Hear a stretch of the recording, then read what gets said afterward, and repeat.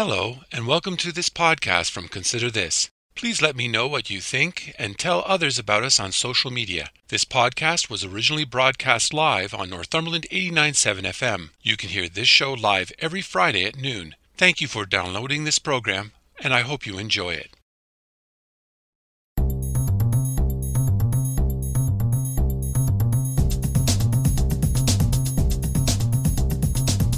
Hello, I'm Robert Washburn, and welcome to Consider This Northumberland, a current affairs program dedicated to the issues facing our community. We talk to the people on the front lines and those behind the scenes who make a difference in your life in Northumberland County. So I'm asking you, the listener, to take some time out of your busy day to consider this. Last week, all of us watched as the Ontario government imposed a contract on support workers in our schools. These workers belong to the Canadian Union of Public Employees, or CUPE.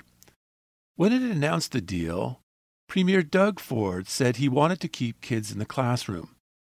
The provincial government also used the notwithstanding clause to prevent any appeals of its legislation. Then, last Friday, those workers held a protest. They were joined by other unions. Schools were closed. Parents and academics and the public in general expressed their outrage. By Monday, Ford said he would repeal the legislation if CUPE returned to the table to negotiate a deal. As of this writing, both sides were still at the table. On today's show, you're going to hear how all of these events impacted one school worker, Lynn Lewis. She has worked in schools in Northumberland for years. You will also hear how the local Labour Council got involved. I'm so pleased to have with me today Lynn Lewis, the Client Services Software Support Person for Elementary Schools at the Kawartha Pine Ridge District Public School Board and a member of CUPE. I also have with me today Dan Tobin, President of the Northumberland Labour Council. Welcome to you both. And thank you, Rob. Thank you. Lynn, I want to start with you.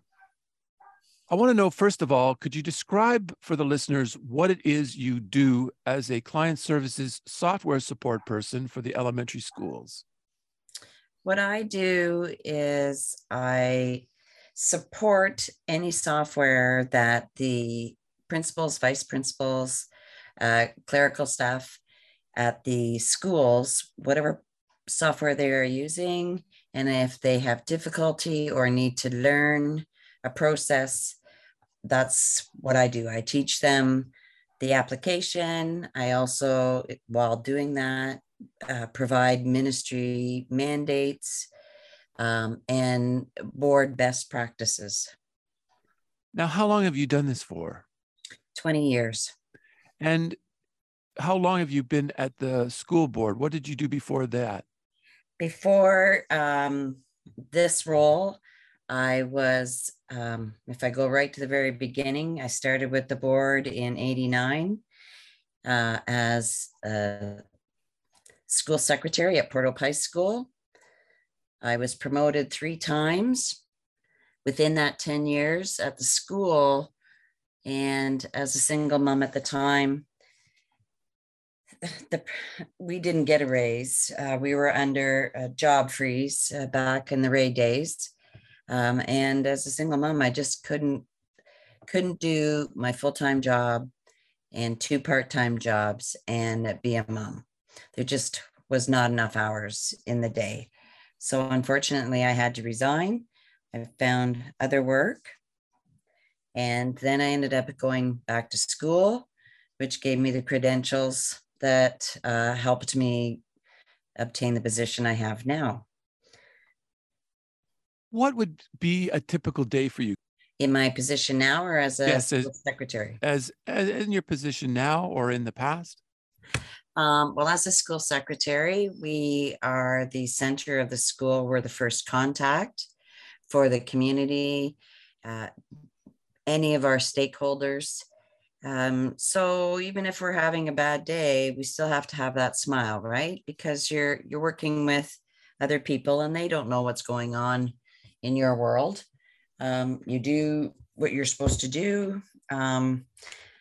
Secretaries at the elementary panel, the ministry has a program that they mandated. It's called Safe Arrival. And we need to make sure that if the children are supposed to be at school, that in fact they are. And this Safe Arrival program, what we use as a tool to track the attendance of the students is our student information system. And can you imagine if a 6-year-old was put on a bus to come to school and the teacher marked that student absent? Can you imagine that conversation that the secretary has to have with that mom, not knowing that the child isn't supposed to be at school? It happens a lot.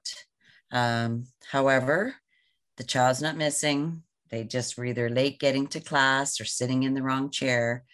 But it's our responsibility once they get on that bus until they get off that bus at the end of the day. Those students are our responsibility as far as their safety is concerned and their learning is concerned.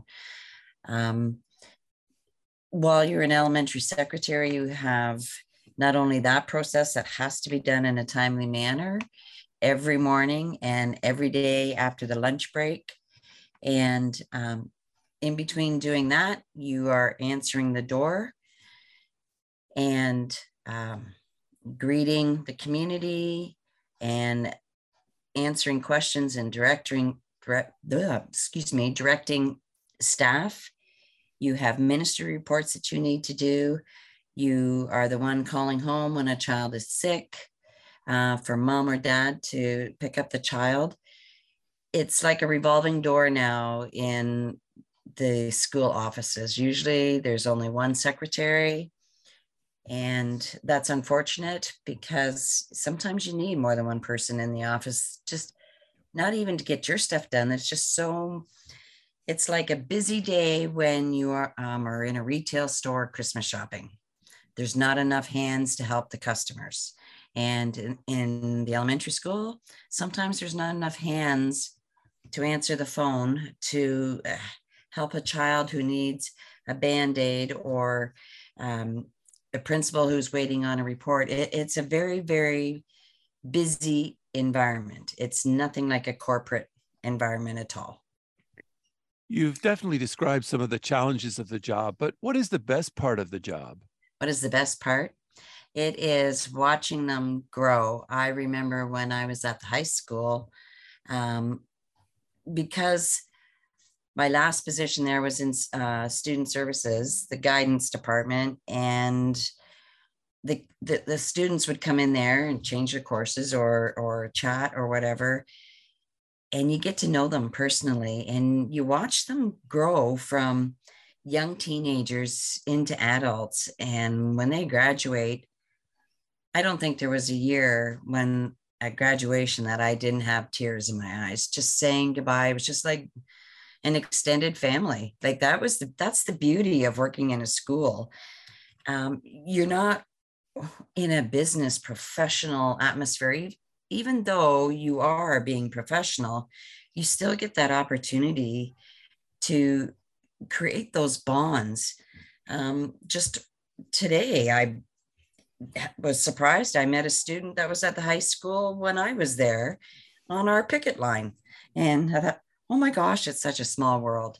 And it is a very, very rewarding job. I cannot imagine working in another sector. Just can't. What went through your mind when you first learned that there was the potential for a strike? When you started getting inklings that maybe there was going to be a job action, what process went through your head? Fear. Fear was the first thing. Fear of the unknown. I've never gone through this type of job action before. Was not sure what to expect. I knew I could trust my leaders in my union. They've always guided me correctly. They've been there for me on a couple of occasions. And it's not easy for me to trust. But I listened. wait everything out. But the thing is, when someone takes away your rights, that's wrong. Like those are basic rights that we've grown up on. And as adults, if we don't stand up for ourselves, what are we teaching our children? Better yet, what are we teaching the students when they see that we're getting walked on, we're getting bullied? In schools, we teach zero tolerance for bullying.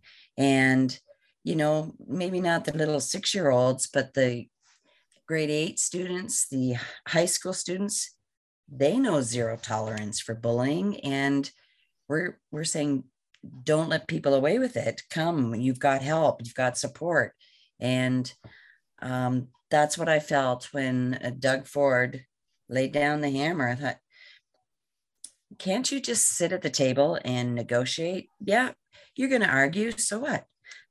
Everybody argues. Some of the best marriages, the couples argue, but you find a way to meet in the middle. And I was very disappointed that that didn't happen. And he felt it necessary to take away our fundamental rights. Wasn't allowing us to speak. What personal factors did you consider when deciding whether or not to vote for a strike action? What went on? Well, Rob, as you know, I explained, I've been with the board for 30 years. We've never struck. We've come close many times. And I think I said it in an interview on Friday that, you know, if the government, and I'm not blaming just Ford's government, because we've had different leaders over the years, if they had come to the table and given us just a little bit more to make it a living wage 10 or more years ago, then we wouldn't be where we are right now. We would be closer to the cost of living and earning a living wage, where everyone is affected by the high costs right now with gasoline and groceries.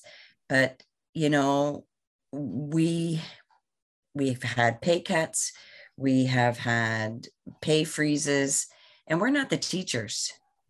A lot of people think that because we work in the school board, we get a huge salary. We don't. We are the lowest paid in the educational sector, and we just wanted something so that it was noticeable on the paycheck. Would you be willing to tell us how you voted for the strike or not? I voted to strike. Why did you feel so strongly about it? I mean, you've talked about some of the reasons and the rationales, but when you went in and marked that ballot, why did it feel, what did it feel like, I guess, to go in there and feel that, you know, you're going to take this chance? Because as you were talking about earlier, there's risk involved and there's a lot of factors. So what did that feel like? It was really, it was scary. I have to admit, before I could make that decision, my head was at war. One side said, take the risk. And the other said, no, you can't afford to be out for any length of time. And I've always wavered. And I just kept thinking, it's not going to come to it. It's not going to come to it. If they know that the majority of us are willing to go on strike, that might be enough for them to come to an agreement so that we wouldn't have to get into the position that we are. Very hopeful, actually. Now, for those who have never walked a picket line, can you describe what it's like? Oh, I had never walked one either. I was really nervous. I'm a captain, and I had specific duties that I had to make sure were done throughout the picket line routine. They weren't difficult. It was just being a respectable citizen, respecting people's properties. But, you know, I had no idea what to expect. And at the end of the day on Friday, after we were done packing up, I just let out a woo-hoo because it was such a rush, the adrenaline, the energy, and it was all positive. There was nothing negative. Like some of the signs, yeah, they bashed some of our government members, but they weren't super derogatory. So everybody was feeling good and comfortable with the decision that they made. And this is who we are. You're not going to take away our freedoms. This is our chance to stand up, hear our voice, and fight. Did MPP David Piccini come out and talk to you at any point? Not to me. I didn't see him. I don't know what the man looks like. Yeah, I was very disappointed. Had an urge to knock on his door, but I didn't think it was appropriate. So I thought, I better not overstep my bounds. Dan, I'd like to bring you into the conversation now. And there were some big events that took place on Monday. Bill 28, the Keeping Students in Class Act, was passed last week. But Monday, Premier Doug Ford said he would repeal the bill if CUPE were to return to the bargaining table and call off the strike. Dan, when you were listening to the press conference, what was your reaction to that? In first, I was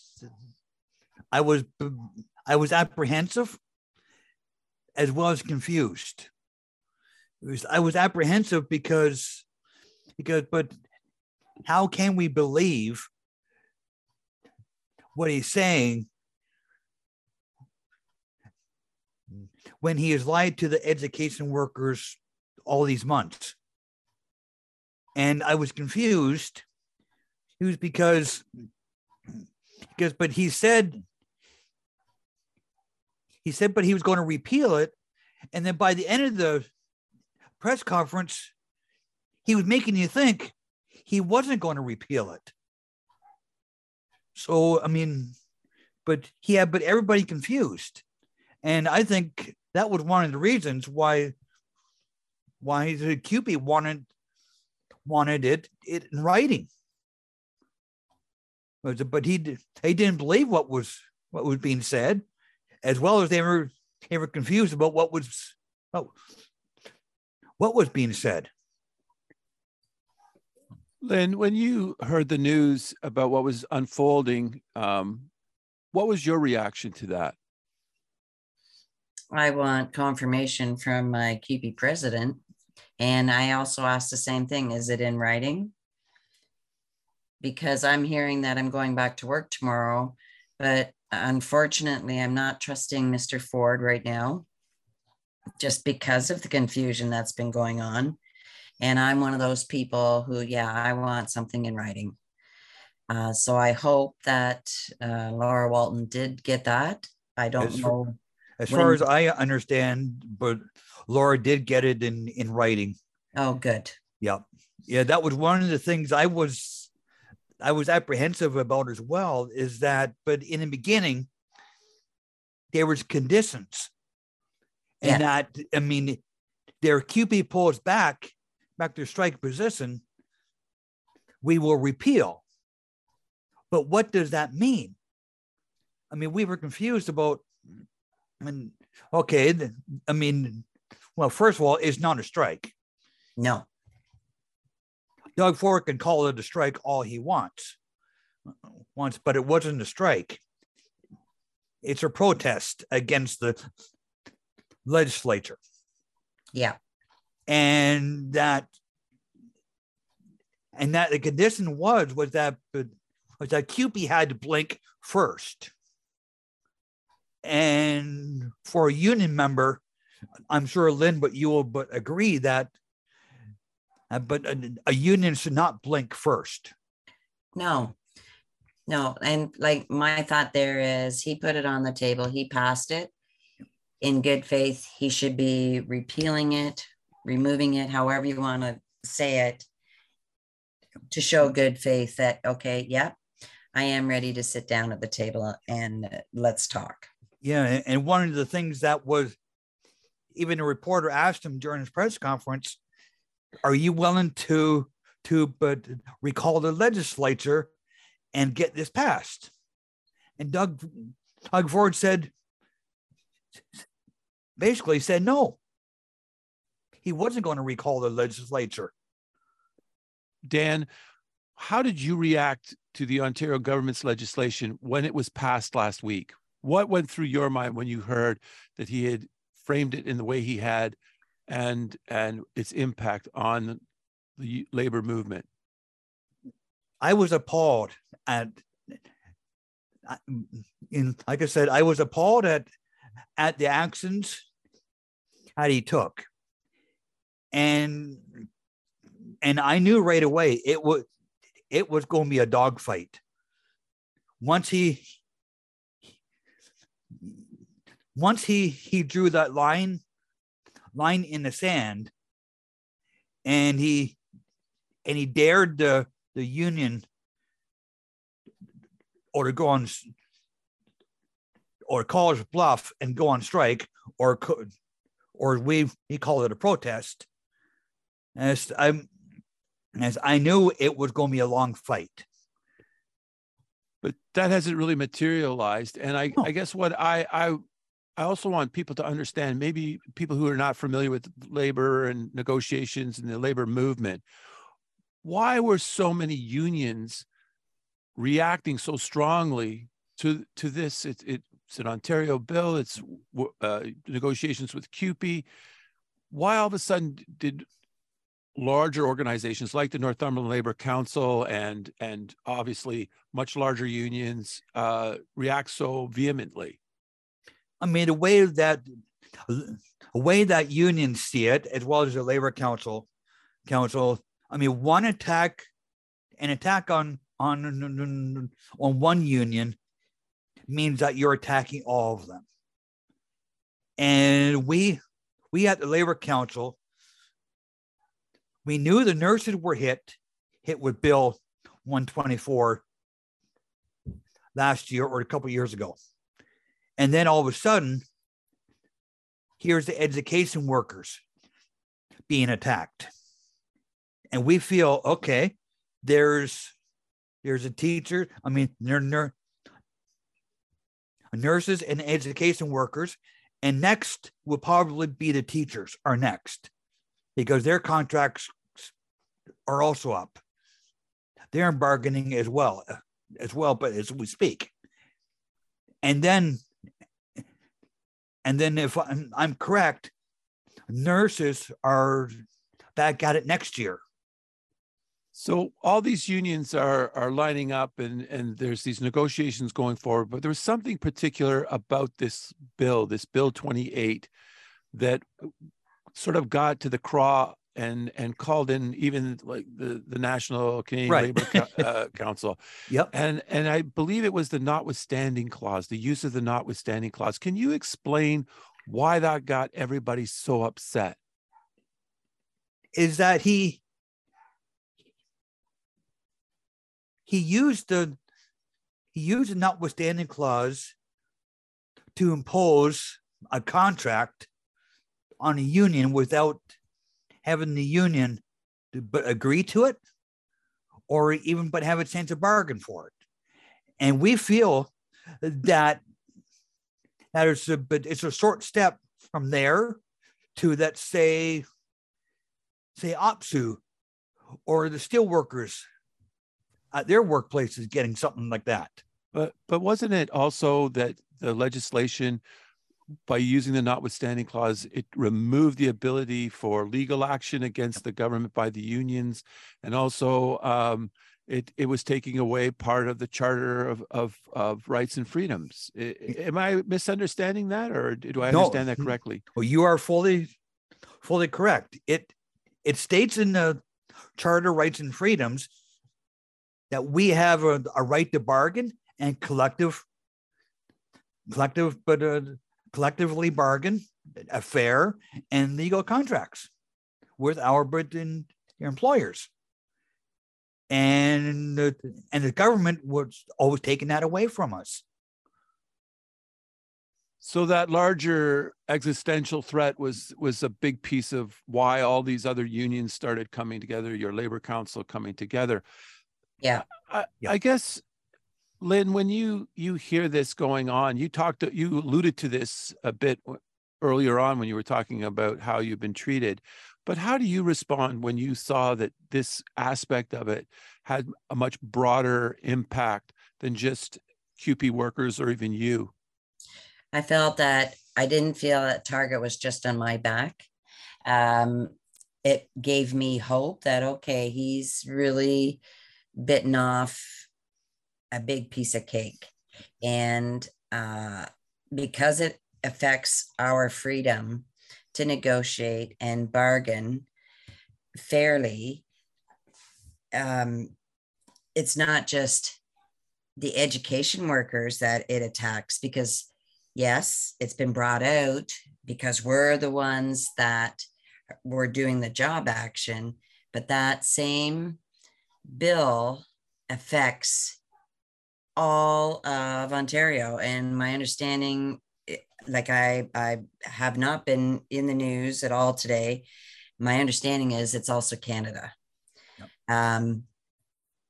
And for him to take that away, like it takes our voice away. It, like, whatever happened, I felt like, where's the democracy? Like, I feel like I am not given a choice anymore. Like, I felt like he was, when I said earlier, the putting the hammer down, I felt like I was being dictated to. I felt like he was saying my way or the highway. And that's not what I wanted to hear. I want to stay working. I love what I do. Many of my coworkers know I love what I do. And so it's not like work for me. But I thought, how does one individual have that much power over so many people? Lynn, I also want to ask you too, when the government was making its case for taking these steps and going to such an extreme, they would talk about, the kids are more important. We got to keep the kids in school. The pandemic took place and they've lost so much. How did you feel when you heard those arguments being made? Well, they shouldn't have lost anything, the way our department was scrambling, getting devices to them. But I get it. Not every home is the same. Yes, it's unfortunate about COVID-19. We didn't have any control over that. And yes, we want to keep our students in school. That's what we're there for. They're our future. We want them to be as skilled as they possibly can be.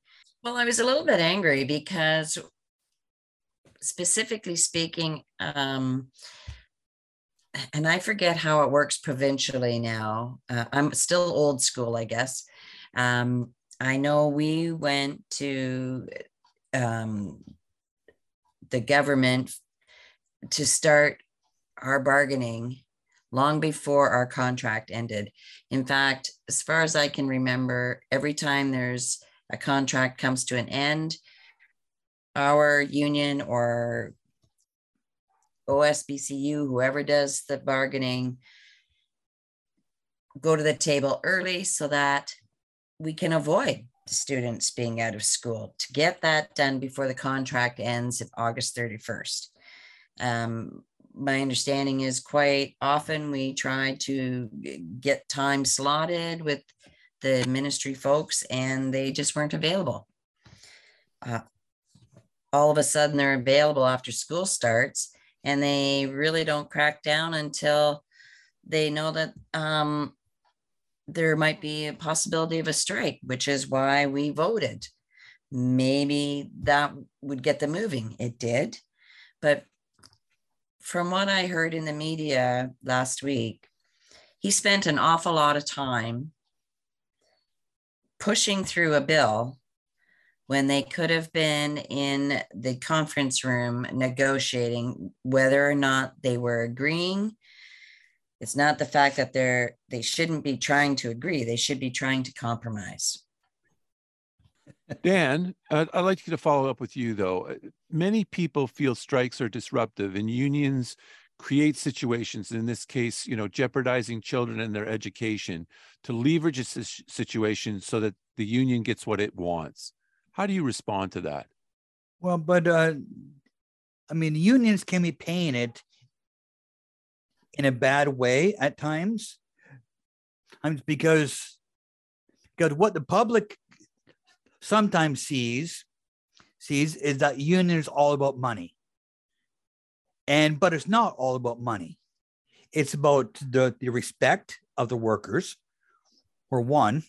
Yes, in their CUPE's protest, yes, it is somewhat about the wages, but they want respect of their employer. And there's conditions, working conditions that they got to deal with. There's also non-monetary that the public doesn't get to see that or hear about that.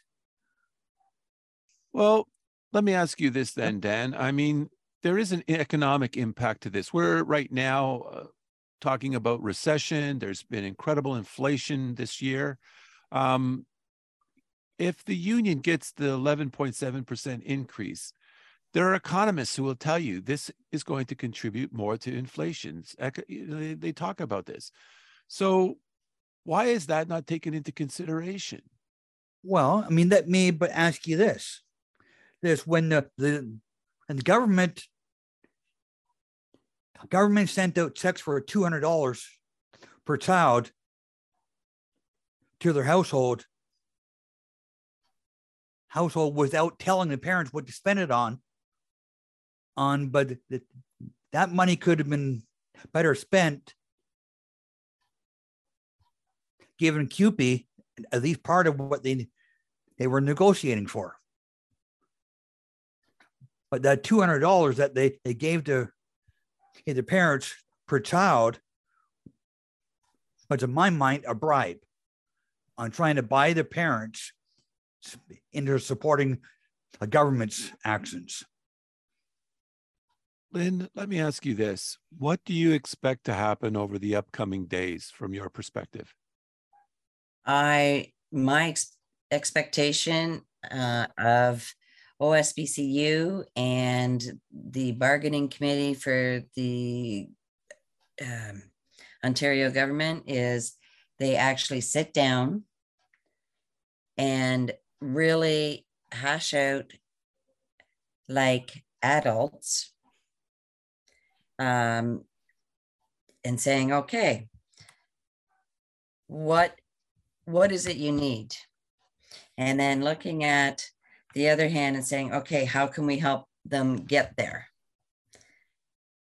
When we're in school, if a student has a problem, or our first thought is, how do we help that student succeed? So both sides should be looking at, how do we make this a successful negotiation? We know that the workers may possibly go back out if the offer is too low. We just want it brought up to a living wage because we have given in to 0.5% here and a 1% there. And it's been too long that we've been left behind. So that's what I'm really hoping. I hope that they don't behave like they do in the House of Commons and yell at each other. I really hope that they can be adults without tempers and be very objective and considerate of others and come up with a deal that everyone can be happy with. It would be really nice to hear that kind of news in a couple of days, but I think I might be over optimistic. I, in fact, thought that we would be out doing our protest until Friday. I did not expect to hear this turnaround from Mr. Ford today. Okay. Dan, when you stand back, not talking about CUPE, but the government's actions against the labor movement in the past couple of days, What message are you taking away as a labor organization from the events? Well, what we are taking away from this is that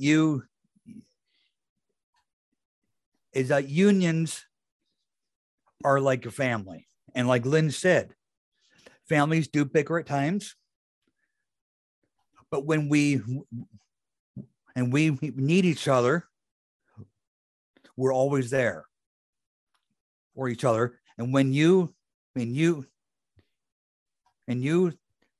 pick a fight with one union, you pick a fight with them all, because all of them will have your back. Yes. And that is what I don't think Doug Ford really understood. I think he underestimated the amount of support a CUPE would have. And to get back to your question, I mean, what I got out of this is that the unions stood firm. The labor movement stood firm. A line in the sand was drawn, and we didn't have to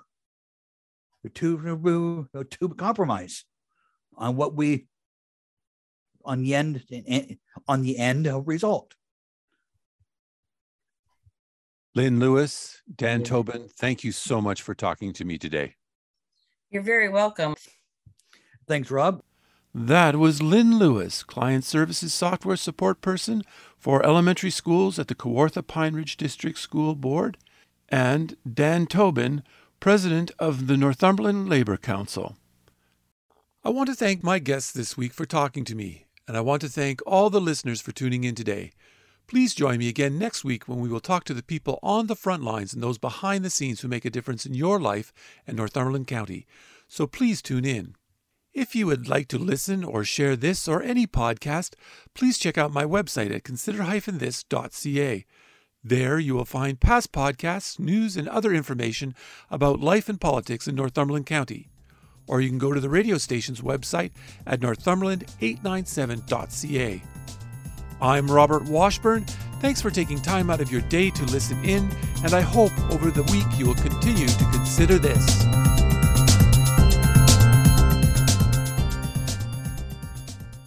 Thank you for listening to this podcast from Consider This.